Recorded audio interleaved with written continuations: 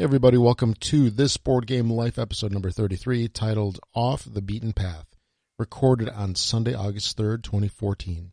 On this show, I'm going to be covering a whole bunch of games, including Lectio, which is also known as Lexio, Paperback, Super Fantasy Ugly Snouts Edition, The Institute for Magical Arts, then going back to episode number 13 for the 20 Shows Ago segment, and doing some quick hits on Busy Town Airport, Lords of Waterdeep, Balloon Cup, Tooth and Nail, Sedition Wars, and the Twilight Struggle PC Edition game. So here we go. Cue up the music.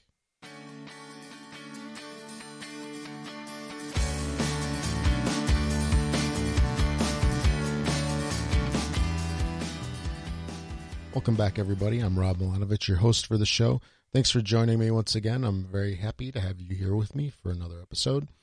I can't believe we're already pretty much halfway through the year. Actually, we're more than halfway through the year. And for me, the halfway point is kind of Gen Con, at least from the gaming standpoint. We've got the conventions that are early on in the year. Then we had Gen Con right smack dab in the middle of the year. And then we finish out the year with Spiel, of course, out in Europe. I've really been toying with the idea of doing a pre-Gen Con show. I'll see if I can get it out in the next week or so. And, definitely got to have it out before Gen Con. So pretty much got a hard date of the middle of Gen Con week there. Then on other news or little updates here, I've been pretty busy on the websites for this Xbox Life and this Board Game Life. We've done another server migration, moving everything to a virtual server, and hopefully that'll solve some of the performance issues that we've been having over the past year or so with our hosting company. So that remains to be seen. Then I've got a big backlog of videos. I'm trying to sort through those. There's some camera issues I've been having. I don't really like how the quality's been turning out. A little grainy, light issues. So I've got a good portion of that stuff kind of knocked out, and I'll be posting a whole bunch of videos out to the YouTube channel pretty soon. And then, of course, hey, check out our YouTube channel. That's youtube.com/thisboardgamelife. And on Twitter, you can find This Board Game Life as tboardgamelife. So follow tboardgamelife and see some of the latest happenings and all that with This Board Game Life. So let's get on to the first game. Lectio, which was also known as Lexio, was released in 2004, originally by Dagoy, and now it's being published by Ubo CNC. The designer is Thomas H. Young, plays 3 to 5 players, about 20 minutes or so, ages 8 and up. This is a tile-based hand management climbing game. So instead of cards, you're going to be using these really awesome, super thick Bakelite bricks, essentially, for this game. I'll give you kind of a quick rundown of the game. In the game, a player leads a tile or a set of tiles, and the other players must follow by either playing a higher tile or a set of tiles also that are higher, or passing. Play continues until all players have passed in succession after the final play, and the player who played the last set leads next.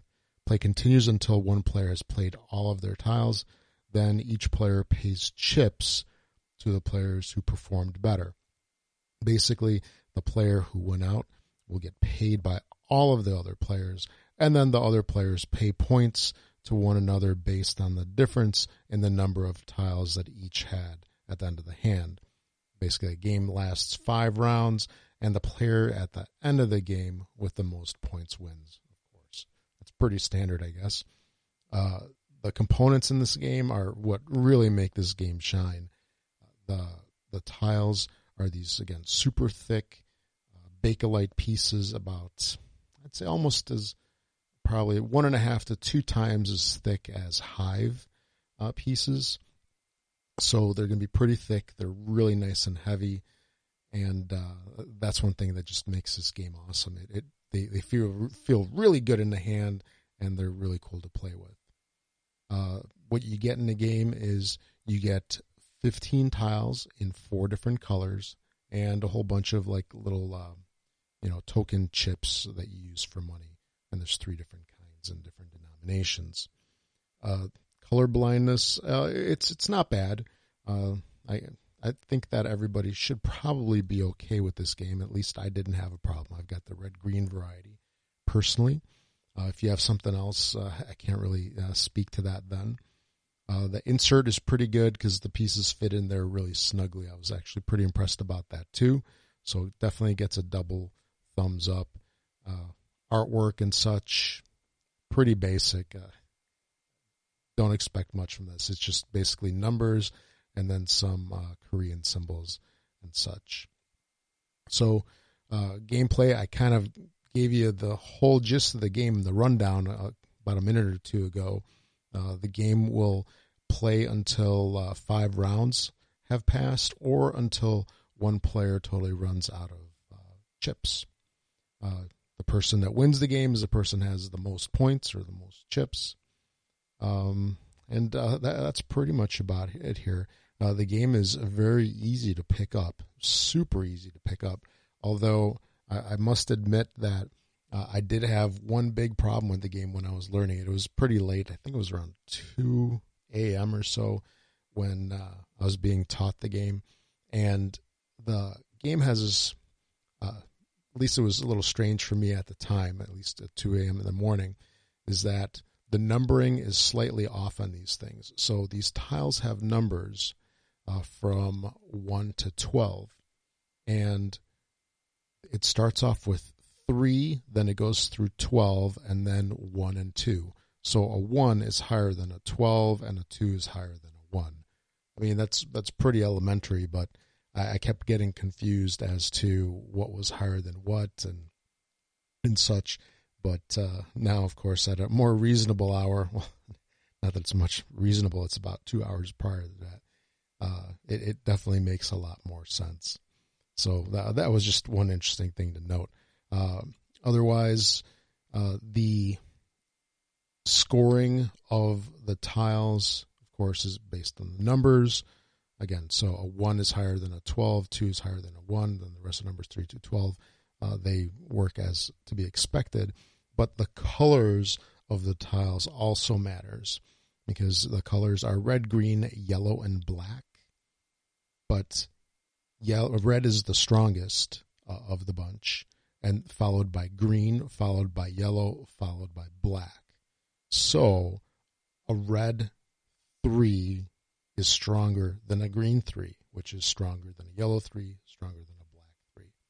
So not only are you dealing with the numbers, you're also dealing with colors, which kind of adds a interesting little change to the game, I guess. And then when you're looking to start the game off, the person with the black 3 plays first, at least in this particular version. I believe that depending which version you have, that the rules might be a little bit different. So why is this game fun? It's a really cool climbing game. I love the pieces. They're really awesome Bakelite bricks, nice and chunky, fun to play with. You kind of stack them up in front of you and you just throw them out there, and the game plays really smooth. Cons to the game, it's really, really hard right now to get it in the U.S. The original company, Dagoy, folded a couple years ago, and from what I understand, the dies were lost to the game. Then the designer contacted the Ubo CNC. They kind of reworked the game and re-released it a couple of years ago, but it's really not available in the U.S. I've been able to find it in Korea, which is where the Ubo CNC company is, I believe. And you can get it shipped to you for $70 US, which is quite a bit for a game, but you do get these awesome Bakelite pieces, so maybe that's some consolation. And when you think of a game being normally $40, you factor in $30 to ship it from Korea, I'd say that's probably reasonable. So it's a pretty decent deal. Final thoughts. It's an awesome game. I really enjoyed it. I'm really looking forward to playing it again. If you like Tichu and those style games, you'd probably really enjoy this game. It's a fun, quick filler that you can play at the start of your game night, or you could probably finish out your game night with this game as well. But hey, if it's real early in the morning, I don't know if you'll have the same issues with me as me with the numbers, with the 1 and 2 being higher than the 12, etc. And the game is definitely replayable. So I really enjoy this game. That's Lectio, as it's currently known right now, previously known as Lexio. One thing to note as well is that somebody's released on BGG some sticker sheets that you can print out and attach to dominoes to get a similar gameplay experience. So that might be something you might want to check out before you try to actually track this game down. So again, that was Lectio, also known as Lexio.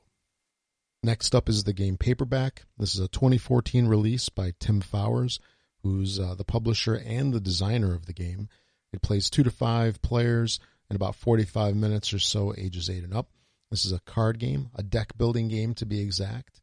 Rundown is you are a paperback author trying to finish novels for your editor, complete westerns, science fiction, romance, and even the rare bestseller. Live the dream and maybe pay the bills. Word building meets deck building in this unique game. Players start with a deck of letter cards and wild cards. Each hand they form words and purchase more powerful letters based on how well their word scored. Most letters have abilities that activate when they're used in a word, such as drawing more cards or double letter score. Players buy wild cards also to gain victory points.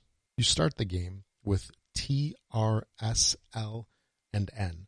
Those are the letters that are on your cards. And you also have 5 wilds, which could be any letter, A through Z, of course.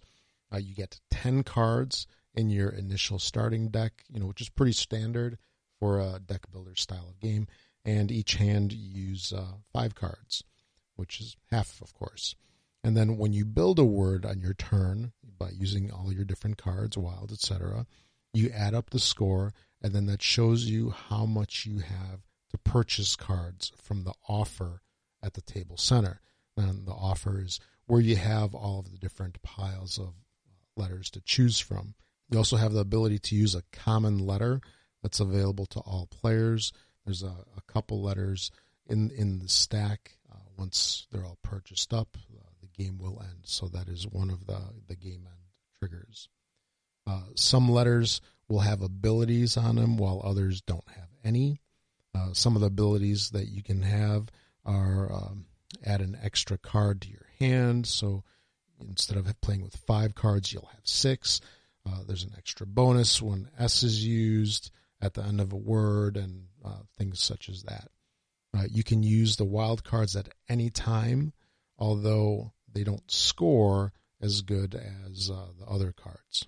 Cards in the offer, that's the center of the table, can vary. You'll get some of the cheapies like A or V, and then some of the more expensive cards are going to be scoring you lots of points there. There'll be letters like Q and J, which are going to be a little tougher to use.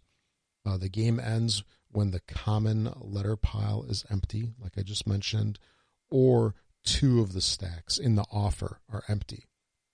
And then the most fame wins, and that's your victory points, essentially. There's a couple expansions or variants, which include a co-op mode. There's a discount mode where cubes are used to cheapen cards not purchased. So it definitely sweetens those cards up a little bit by making them cheaper. There's one called Spacebar, which lets you make 2 words. So it'll let you insert a space in your word there. And then Dyslexic lets you reverse a 2-letter card. So if your card, instead of just a single letter on it, let's say it has 2 letters on there, then you can just switch them around and use them in a different word. There's also a player power variant. Looking at the components that you get with this game, the box is a little odd. At least I think it is. It's what you can call, I guess, just your typical rectangular 2-part lift-up card box. But to me, what's kind of odd is that the top doesn't go all the way down, which I guess fixes the problem of being able to, separate the two pieces, because you just can easily hold the bottom, you can easily hold the top, and they just lift up. And the way that they accomplish this is that there's a little spacer insert in one side that keeps it from fitting all the way on top of the other bottom there. But other than that, the box quality is fantastic.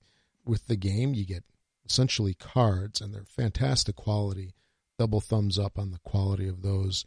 No real colorblind issues. Storage, everything fits nicely in the box. And the artwork is pretty nice. I really like the artwork that they've got on the book cards. These are basically the victory point cards that you are going to be purchasing. The rule book is really, really easy read. Only 8 pages. Very basic. The rules are pretty simple. I just explained them to you in just a couple of seconds a little bit ago. So I don't think there's going to be much of a challenge with the rules or the rule book of this game. I really loved this game, and I was shocked. When I first heard about the game, I was like, I don't know, let's play something else. My buddy brought it back out a second time, and I'm like, okay, let's play it. And I was floored. I loved it. It's fantastic. I initially thought, deck builder with letters, I don't know. But I played it. It's fantastic. And I'm not one to like a lot of word games. I really don't care for like the Scrabble, Words with Friends, or any of those Boggle style games. Mainly because I'm so bad at them. Somebody will do like xylophone and I'll do cat. That's how my words usually wind up.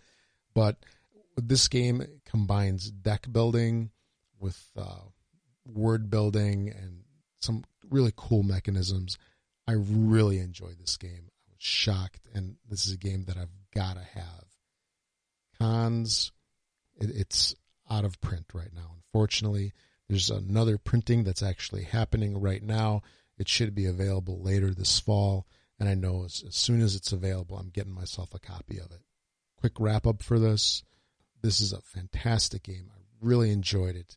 As I'm probably telling you about it here, you're probably thinking, well, no, deck builder, letters, nah, I don't think so, Rob.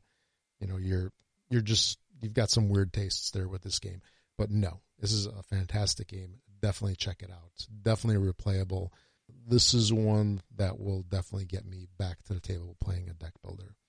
I really enjoyed Paperback, and I suggest you give this one a shot when it comes back out. Next up, we have Super Fantasy Ugly Snouts Assault. This is definitely one of the strangest titles this year, and definitely the strangest game that I've ever talked about on the show. This was released last year in 2013 by Red Glove. The designer is Marco Valtriani. Plays 1 to 6 players in about 90 minutes, ages 8 and up. This thing is a co-op dungeon crawl board game with dice. With this game, Super Fantasy is the first hack and slash board game in which up to 6 players take on the roles of brave and unique heroes. During each game, players embark on tricky and mighty quests into ever-changing dangerous caves and dungeons, swarmed with monsters and terrible creatures that try to slaughter them, while heroes try to gain treasures as well as better equipment in order to complete the missions.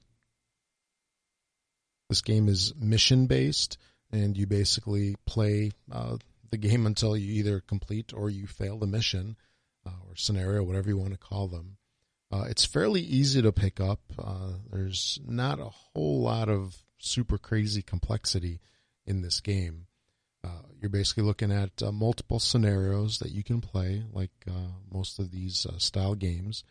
The game uses these double-sided modular boards, which you use to build the different scenarios. Some of them will be rooms, and then you'll get corridors. There are some really cool bits for the boards. You get these really nice treasure chests. You get barrels. You You get these little standy doors, creatures, and so forth.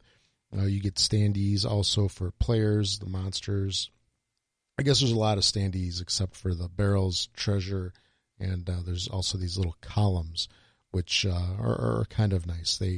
All of this really gives the game more of kind of like a 3D look, although unfortunately there are no minis in this game. And I don't know if that really even matters for it, because it's fine without them.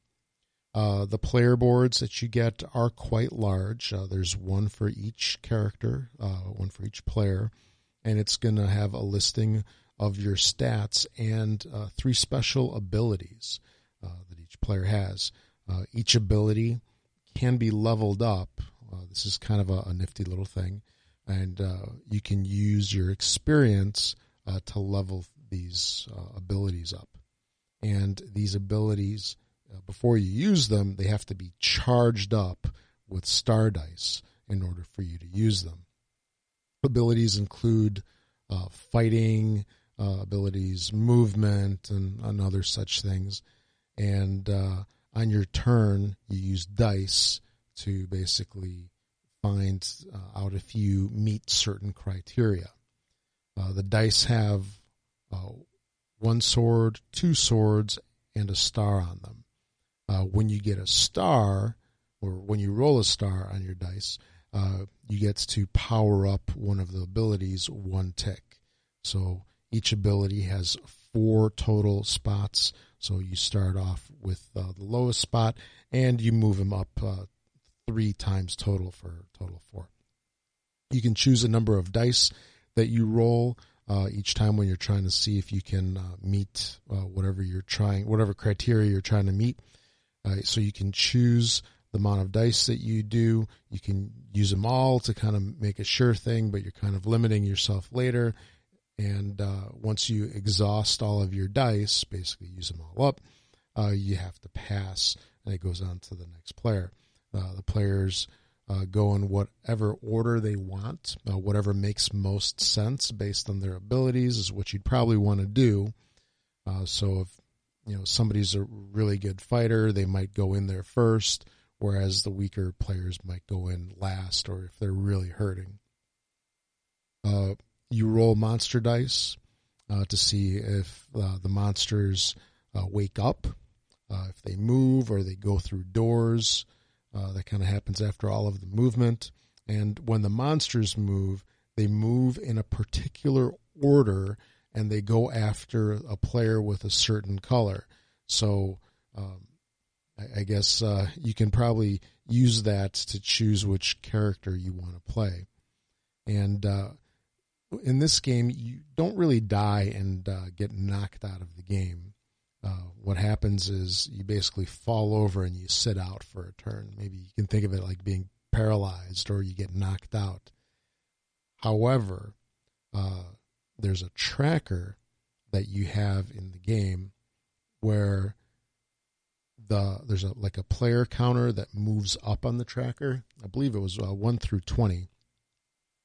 But there's a player tracker that moves up, and then there's a monster tracker that moves down.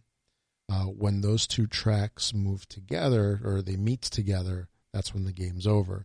So whatever your mission is, you're going to try to accomplish it before this tracker converges and finishes the game for you. So this game was a pretty neat little game. When I first sat down at the table, my buddy basically told me, "You've never heard of this game." And I said, "You know what? I have not. You are absolutely right." And I asked, "Is it like Gauntlet?" Yes, it's like Gauntlet, which I was surprised. I was trying to be a smart aleck with that. And I'd say it does kind of fit that Gauntlet type of mode. So you've got a scenario that you're trying to accomplish. You got all your characters, all your players. They start off in one area. They try to go through rooms. You try to fight off the monsters. They keep coming at you from different sides. There's a little bit of tension in there on if the monsters wake up in the adjoining rooms. Basically, in order to explain that a little bit here, when you're doing something in a room and there's monsters in adjacent rooms. If you make noise and such, you could wake up the monsters and then they start heading over towards you. If there's doorways in the way, that might buy you some time because monsters have to roll to see if they actually get through the doors. They don't go through walls, of course. They have to go through the corridors, follow the same logic as the players. As players, you can also go after the treasure chests to see what kind of loot you have in there and such. It's a fun little game. I guess it's really not a little game. There's a lot of stuff to it, a lot of bits. It lays out really nice on the table, but most importantly, it's fun. I didn't think that it got dragged down in terms of complexity, in terms of rules and such, and we were able to actually complete the scenario, which nobody thought we could. Maybe we just lucked out, or I can say that I used my skill. I used my skill to help the team, and I'm solely responsible for the team winning. I don't know. But the game was definitely fun. I really like the mechanisms. I like the bumping up of the powers. You can definitely, if you have a power that you really like, you can definitely take advantage of it. You can definitely upgrade it. And it's actually fairly easy to recharge your different powers, which I wasn't sure of initially. So the one thing that's kind of a bummer about this game is that it's hard to get. Golden Egg is going to be reprinting the game in the U.S. We're looking at, I guess, approximately an October release. So if you're interested in checking this thing out, definitely wait for the fall, and you should be able to pick up a copy. So kind of recap here, I really enjoyed this game. It was a lot of fun. It didn't drag on too long like some of these games might. I don't want to say it was too serious either. It just was fun, which is what these games should be. Actually, what any of these games should be, any of the board games that we play. The rules book was, or the rule book was, I guess you could probably say, by reading it, you know it was translated. Without a doubt, it was translated. But you can, pretty much figure out anything there. It's very colorful. I love the art and the examples that they have in there. I guess they could just work on some of the text, fix that stuff up, and then it would be a really nice, really, really nice rule book. The box is good size. There's a ton of stuff in there. I really like the bits. No colorblind issues for me whatsoever with this game.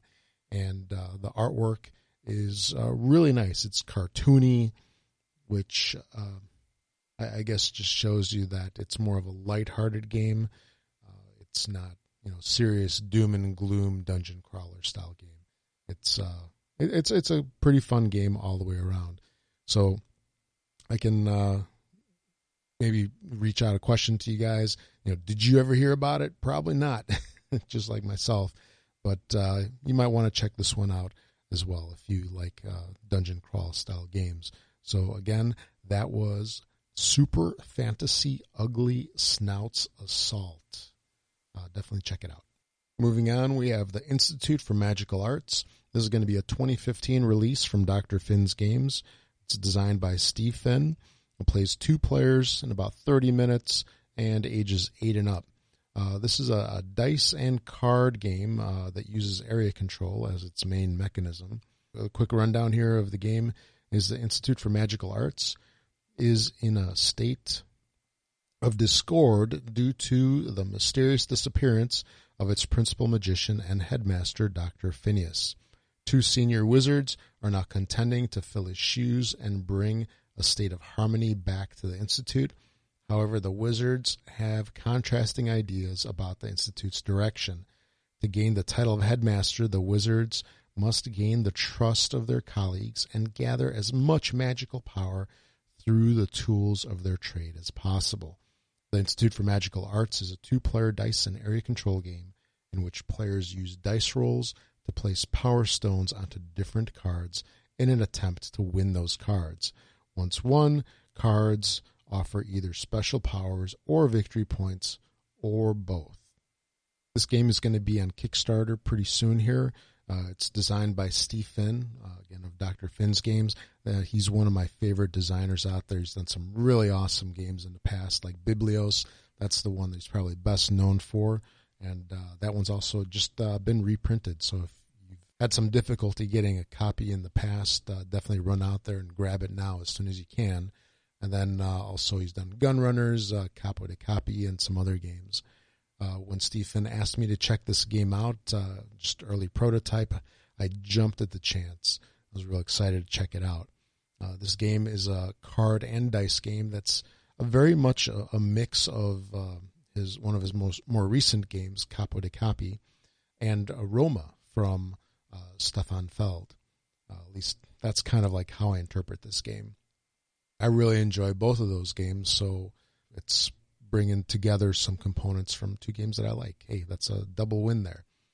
Dr. Finn's Games have always used dice in some pretty cool, innovative ways. And if you've played his previous games, you can definitely probably attest to that. Players sit on opposite sides of each other with the game space in between them. You're looking at red and blue for the different wizards there. And there's 6 locations in the center between the players, which will be represented by these cards with die faces on them, 1 through 6. And next to locations 1 through 5, you put institute cards. Institute cards are either tools, they give you abilities and actions, or they could be characters that usually just give you victory points at the end of the game. Some of them have abilities on them that are permanent. Some are one-time use, and then some are instant, meaning that as soon as you acquire that card, you use that ability, and then you're done with it for the rest of the game. Permanent cards or permanent ability cards do have a cost associated with them, so you do have to pay every time you use those cards. They are not free. You have to pay for them with these things called power stones, and you might put yourself in a situation where you don't have any to pay, and then, hey, you can't use it. I guess you should have planned better. And then next to location number 6, you start off with a special card called a portal card. I'll explain that in a couple seconds here. So the basic gist of the game is that you're going to be rolling dice. You're going to have 4 dice in your player's color. And you're going to roll these. You do have the ability to re-roll. You start off with 3 re-roll tokens in the beginning of the game. But you roll these dice, and then you place these action cards next to them, which do a couple of different things, like either adding stones to locations or taking power stones to basically refill your supply. So you're going to be using these actions to place power stones on the different locations, and using the area majority mechanic, you're going to try to win those different institute cards and bring them into your play area where you can score them and use their abilities and stuff like that. Now, the portal card that I mentioned a little bit ago, that's a special card which is going to allow you to move power stones around. So you place power stones on the portal, and then when you get to this one particular phase of the game, you can move to any other location, the 1 through 5 basically, at the start of the game. You can move power stones to 1 through 5, or another card which is called the Ethereal Realm. Now, by putting power stones on the portal card, that can be a very strategic thing for you to do, because it gives you a lot of flexibility. Wherever your opponent might try to get the upper hand on you and take the majority of that particular location, you can kind of combat that by putting some cubes out onto the portal location. Then the last card that I mentioned there, the Ethereal Realm, is also kind of an interesting card as well.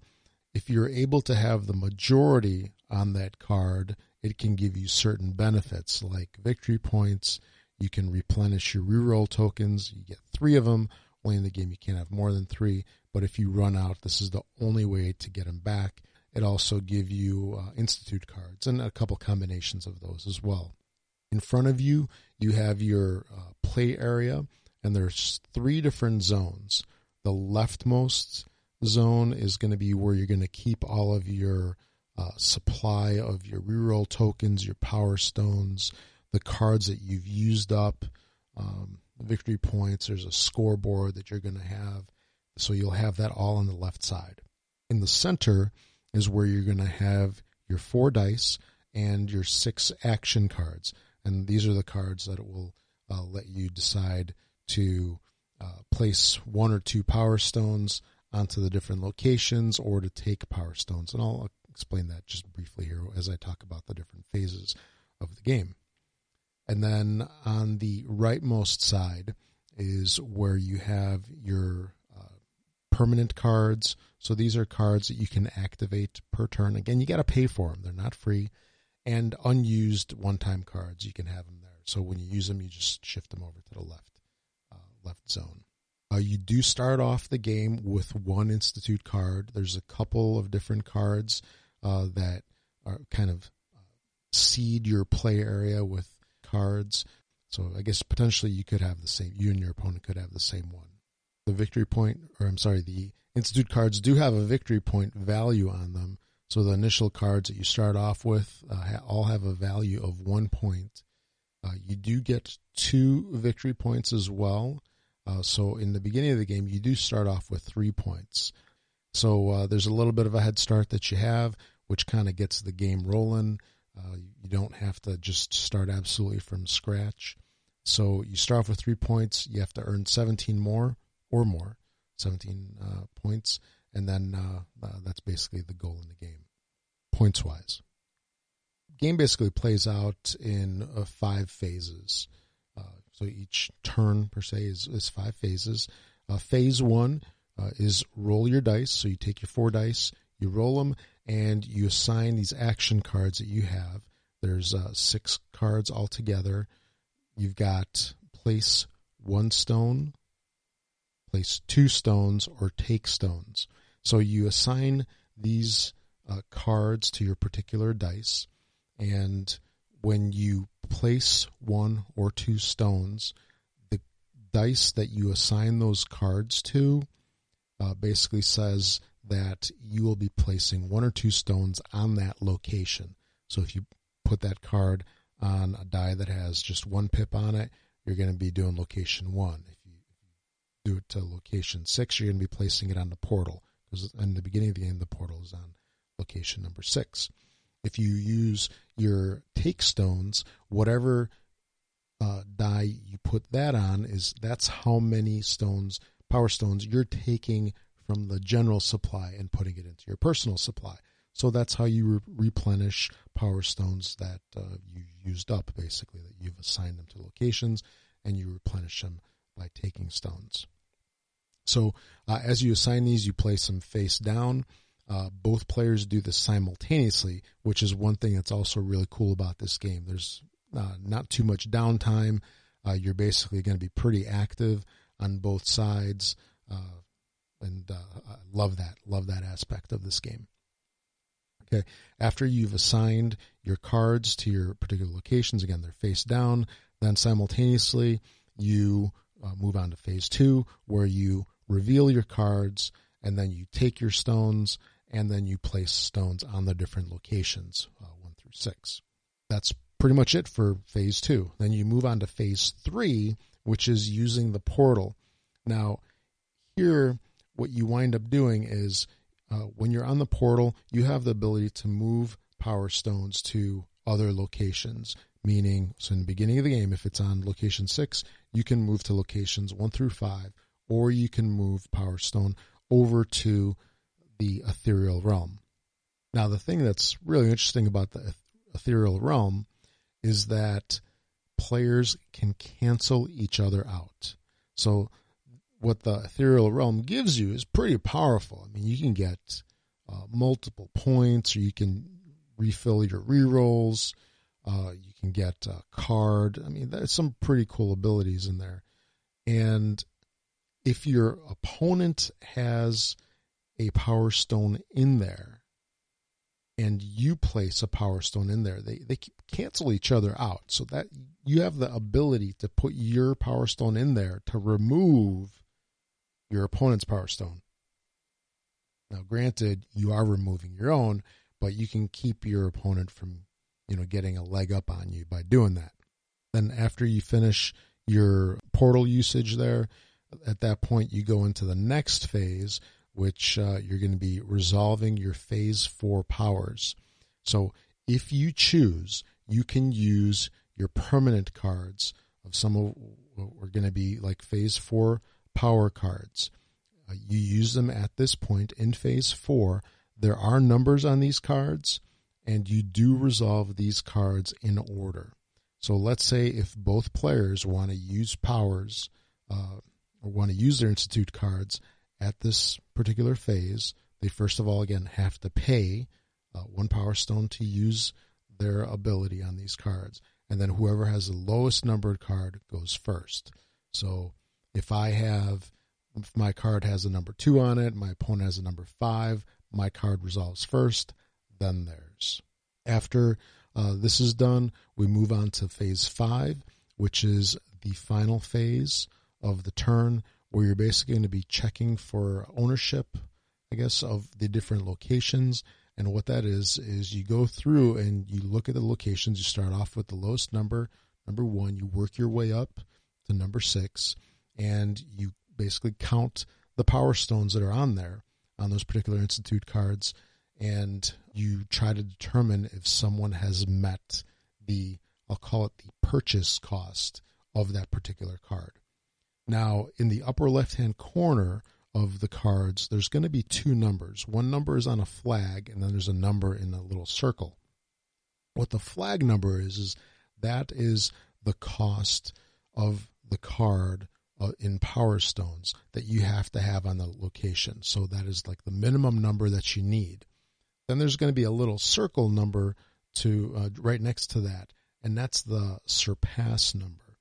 So if I have 5 is my cost and my surpass number is 2, what that means is it requires 5 Power Stones to purchase that card or to acquire that card, but you must have a minimum of 2 Power Stones more than your opponent.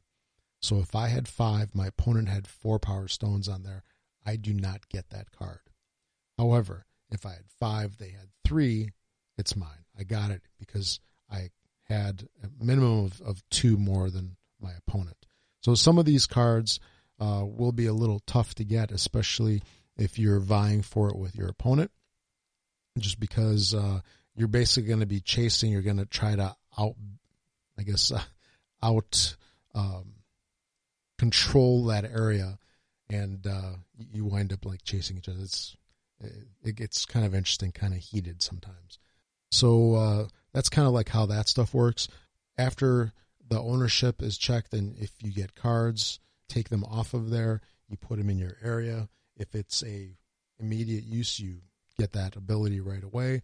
Otherwise, it goes in your rightmost area where you can save it for one-time use or permanent use later on. Now, at this point, you slide all the cards down. Any Power Stones that are on the Institute cards move down with them. So you place these Power Stones on the actual Institute card, not on the location card. Make sure to do that. So when you slide them down, they move with the card. One special consideration with the portal is that the portal will, when it reaches location 1, it goes back to location 6 and all the cubes get cleared off of it. Any gaps then get refilled with the deck, so you get some new Institute cards in there, and you just repeat. So you start over from phase 1, roll your dice, assign cards, and just keep going up until somebody reaches 20 points total. So the Institute cards, they had a pretty good mix of different abilities. There's a lot of cards in there that let you move things around, which definitely makes the game a little interesting.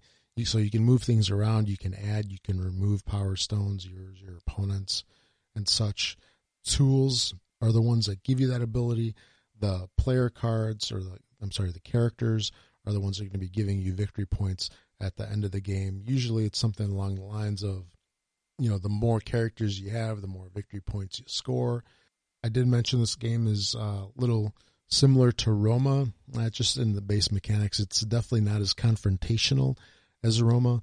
I really can't speak for the quality of components since I've played a prototype version, but the card art on the game is pretty nice. I really do like the fantasy magic feel to the art and to the gameplay. So there you have the Institute for Magical Arts. Again, it's going to be on Kickstarter probably the next couple of days here from when this is recorded. If you're listening to this after the Kickstarter, definitely check the game out in your local stores, I guess. This is a pretty fun little two-player game. I really enjoy two-player games. And again, it's got that little similarity with how it functions with the dice and the cards, like what you have in Roma. And it's also got that cool area control mechanism from Copy that I really enjoyed. So definitely check this one out.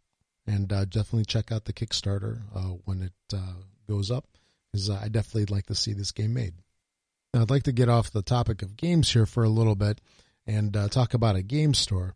I haven't been traveling anywhere really over the last couple of weeks for work. I usually just hit some local game stores for wherever I'm traveling. And in this case, I'm actually going to talk about one of the game stores that I happen to enjoy most here in the Chicago area, and that is Games Plus in Mount Prospect, Illinois. Now, this is probably one of the oldest game stores here in the Chicago area. It's over 30 years old, and it has one really big distinction amongst all the other stores, at least that I've been to here in the Chicago area, and that it's a very blue store. The whole front of it is painted a nice bright blue, so you can definitely spot this store. It is in Mount Prospect, Illinois, right by the Metro station. So Metro, for those that don't know in Chicago area, Metro is the commuter rail line. It's not like the Chicago L tracks or subway or anything like that. It's the ones that actually have the real locomotives. I know a lot of communities will have something similar. So if you're going to be in the Chicago area, you can definitely take the Metro out to Mount Prospect and basically just walk across the street and from the station, and you are at Games Plus. So when you go in the store, there's a whole lot of stuff in there to see. It's, again, a very old store. It's definitely not as modern as some of the newer stores that you might see. However, the selection of the newer stores usually pales in comparison to what these guys have. When you walk in, there's a really fairly big selection of Warhammer miniature kind of stuff on the right-hand side. I don't tend to go in there very often. I've only been in that section a couple of times since I prefer board games and card games, since those are my main thing. As you continue on, you come up to the cashier area, and every time I walk in there, they're always friendly. They always say hello, and definitely willing to chat with anybody that is willing to chat back.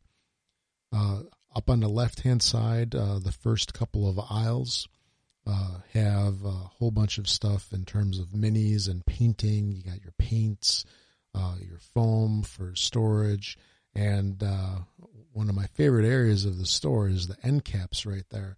So the first 3 or 4 end caps usually have all of the new releases. So something that's just come out goes right in the end cap over there, and you can definitely see what came out within the last week or two, as you'll almost always find it there. Then after the first 3 aisles over there, the next one, you're going to have all the magazines. They have a pretty good selection of magazines, a lot of war game stuff. They'll have Spielbox, the English version magazines are in there as well. Occasionally you'll find like the GMT C3I. So that's always a bonus whenever you see one of those in there. The back half of the store is kind of like where all of the really good stuff is. It's a couple aisles in there. All the way in the left-hand side aisle, you'll find a lot of miniatures, Dungeons and Dragons, role-playing kind of stuff. Then the next aisle over is one that I happen to enjoy a lot that has a lot of the very thematic games that we've come to know and love, in addition to a really large selection of war games. They've got, all your GMTs and all the other different companies, MMP, and there's ASL stuff in there. There's a huge selection of that. Pretty much anything that you'd really want to see, you'll probably find in there, or at least one copy. Then moving over to the next aisle, you'll find, this is like the middle aisle now, left to right, you'll find Euros, a lot of card games, and then towards the back will be a lot of your little flying miniature games and some of the little miniature war games. Next aisle over, HeroClix, more miniatures, and then the last aisle again, a lot more miniatures. Because you can see there is quite a bit of miniature stuff in this store. However, there's also a ton of board game stuff. Some stores will be really light on one, heavy on the other. These guys have a ton of everything, which is one of the reasons why I love going to the store so much. Then up towards, or in between those aisles and the cashier, you'll also find the CCG section as well as the LCG section, and lots of good stuff in there as well. The store is always well stocked. The shelves are always full. It's not like some stores where you'll have gaps, here and there, and just things filling up space. The shelves are absolutely crammed with stuff, and it's a really good selection.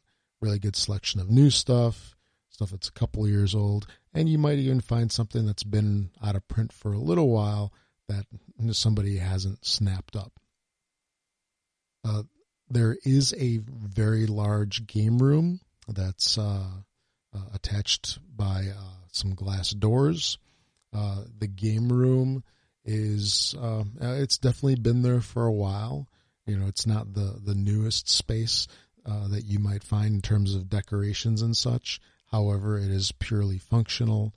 The tables are used for miniatures, for role-playing, for board games, you name it.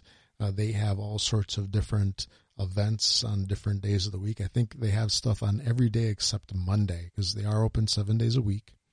On Tuesday through Sunday, they'll have Magic days, miniatures gaming, Flames of War, D&D, board gaming, Pathfinder, War Machine, HeroClix, you name it, they play it there. And they're on those game nights, there's always a ton of people in there. When I go to a lot of other stores, I eventually, in my head, usually wind up comparing the other stores to Games Plus. And more often than not, I'm usually left disappointed in one way or another, basically wishing that I was at Games Plus instead, just because a lot of stores just won't have the selection that I'm used to with Games Plus. When I go in there, I love to look through the new releases, and they are new releases. Oftentimes, you go to stores, it's going to be kind of like going to, Barnes & Noble. You go to these stores, and you see stuff that's kind of new, but it's not the stuff that came out this month or last month. It's the stuff that came out earlier this year, or worse yet, last year. And Games Plus always has recent stuff. I have no idea how these guys manage their inventory, because, I would expect all these barcode scanners and custom labels like you might see at some stores. But these guys just have an old-fashioned price gun, and they just put the old style, price tags on there that we've seen for the last 20, 30 years. But somehow they manage to do their inventory right and get the products out there on the shelves. If you see a game that disappears, you'll see it reordered. So their inventory system, however it's done, is magical in terms of how it must work.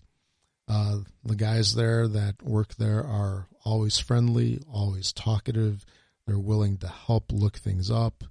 If they don't have something in stock that you're interested in, they'll immediately offer to order it. And I've found pretty much that the different employees that work there have their own specialties. These are the things that they're really familiar with. There's a lot of them that have a big background in like ward gaming, miniatures. They know a lot about painting and just gaming in general. So the place is run by gamers, and they're longtime employees. It's not really like the fly-by-night guys who just hire anybody off the street. There is a bathroom in the gaming area. It's pretty functional. Again, not the most stylish of bathrooms, but hey, it is what it is. For food, for gaming, if you're just hungry while you're gaming, or if you're into browse and you're hungry, they do have some snacks up by the counter, and there's a pretty nice pop machine in the game room there. So overall, this store is fantastic. It's probably my most favorite game store that I've ever gone to. And again, I compare every store to these guys because for me, they have set the bar. So if you're in the Chicago area, definitely check out Games Plus in Mount Prospect. And if you're visiting, definitely try to make a trip out there. You might see something that you like. Okay, moving on to the 20 Shows Ago segment. Here we're going back to June 16th, 2012, which was episode number 13. And this was titled Avengers, Chips, and Digital Games. Here we talked about a number of different things. The games that we hit up on this show included Busy Town Airport. Now, this is a game, if you're not familiar with it, this is a game that is kind of one of those, I forgot the guy's name, but Tom Jolly, I think. But it's definitely a kiddie game. But what's interesting about it is that the box is used as part of the game, and it becomes an airport. Then you have these airplanes that you use, and hopefully you'll make some nice airplane noises as you run around the room with these things. They really remind me kind of like of those balsa airplanes that people made when they were kids. But you will run around the room going to different destinations to pick up passengers and goods, etc. And it's just a pretty cool little game. My son really enjoyed it when he was little. He's 6 now, so he still likes it, but I think it held a different kind of level when he was a little bit younger. But Busy Town Airport, definitely one of the better kids games out there. If you're not familiar with it and you have children, definitely check it out. Moving on, we've got Lords of Waterdeep. Hey, what can I say? Lords of Waterdeep is kind of like a classic little game that is sort of like a gateway game, but is actually pretty decent. And this is the original version, not the later released expansion to the game. And here a couple of years later, I think the game still holds up. It doesn't really have the hype that it did back then, but I think this is definitely an enjoyable game, and it's one that's probably worth keeping around in the collection to play once in a while, and maybe you can just bust it out when you're trying to introduce people to the hobby. Moving on, we've got Balloon Cup. Now, Balloon Cup has been unavailable for some time. It's been out of print. However, it was recently reprinted in its original format. So it was originally done with balloons not balloons. It was originally done as a Pinata-style game.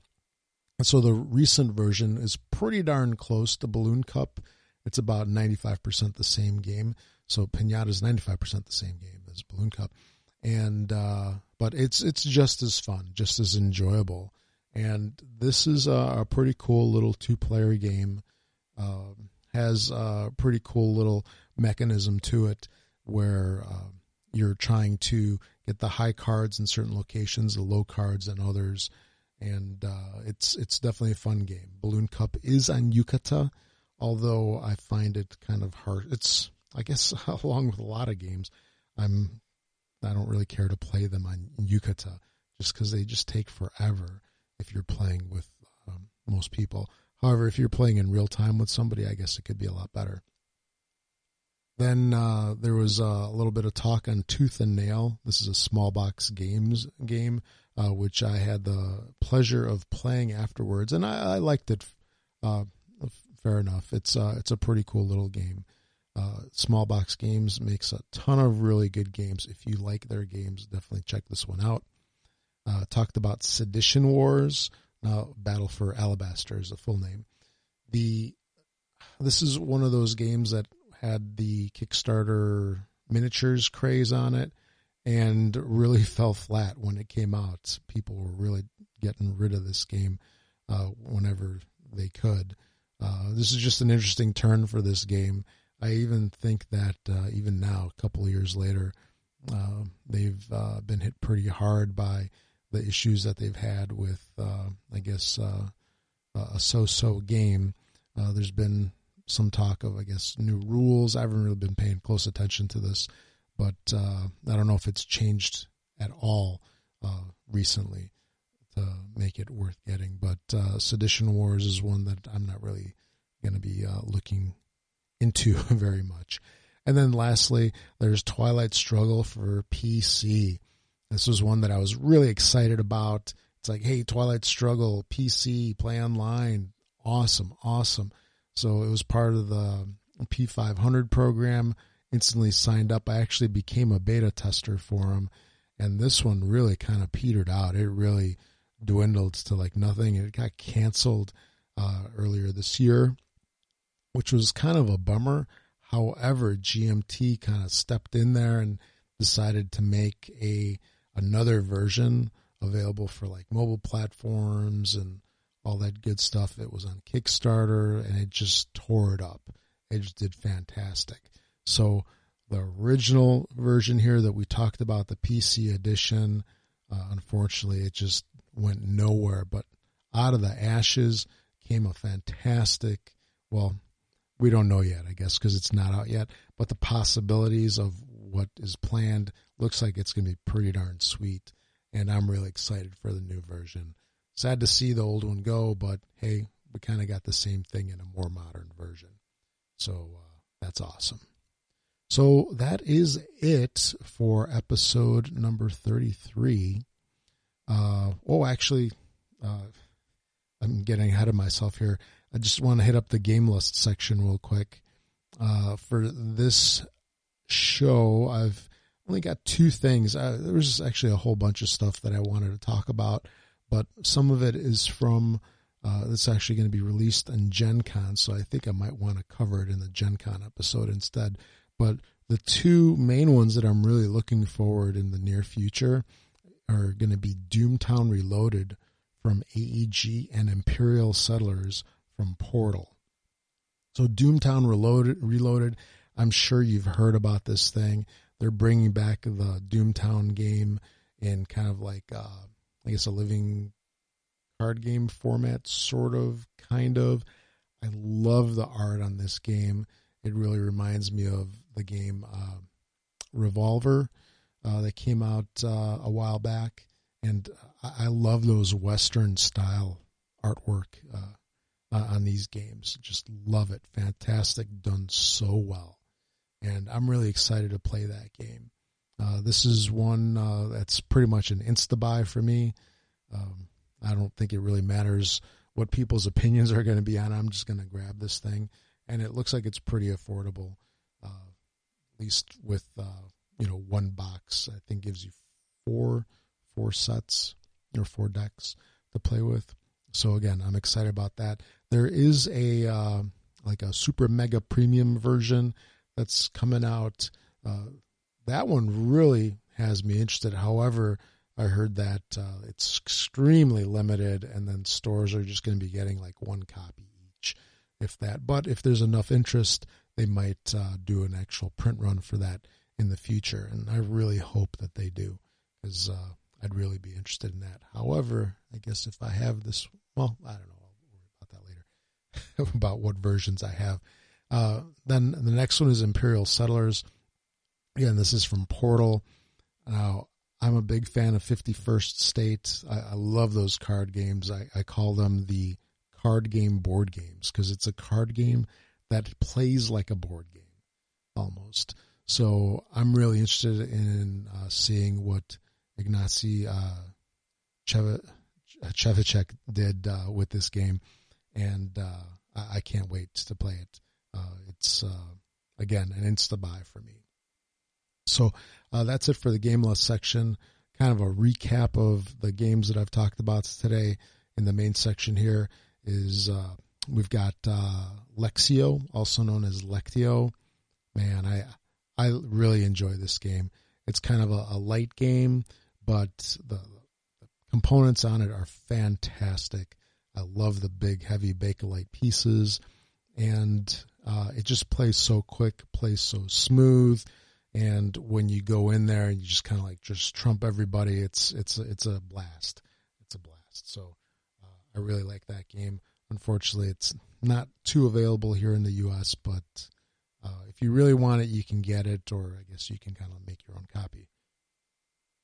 Next up is Paperback Deck Builder with letters to make words. So it's a deck builder and a word builder. This was a surprise hit for me. I didn't really know what to expect going into it. Well, I kind of expected the worst, but I loved this game, and it's a must-have for me. And anybody that really likes word games, you can probably use this as a kind of like a gateway game for them. Really simple to learn and a lot of fun. Fantastic game, Paperback. Definitely check that out. Super Fantasy Ugly Snouts Attack is, or Assault, is probably the oddest name for a game, and probably one of the coolest dungeon crawlers I've played. Kind of a lighthearted game, but not light and fun. It has got a ton of fun. It's a blast to play. From what I understand, it's pretty tough, but hey, maybe you can just step up kind of like I did and help the team win. So definitely check that one out. It's going to be reprinted later this year. And then lastly, Institute for Magical Arts. This one's going to be on Kickstarter pretty soon here from Dr. Finn's Games. This is a pretty cool little card and dice game, 2-player game, and I really enjoyed it. And definitely check out the Kickstarter because I'd love to see this game made. So there you have it. That is everything for episode number 33. Again, I'm Rob Milanovich, your host for today. Definitely check out the Twitterverse, I guess, and follow Board Game Life, which is our account here. We have a guild on BGG. Check that out. Join it. And we have YouTube videos, which is youtube.com/thisboardgamelife. I'll be getting some more videos up there pretty darn soon. So thanks for listening, everybody. I'll catch you all next time.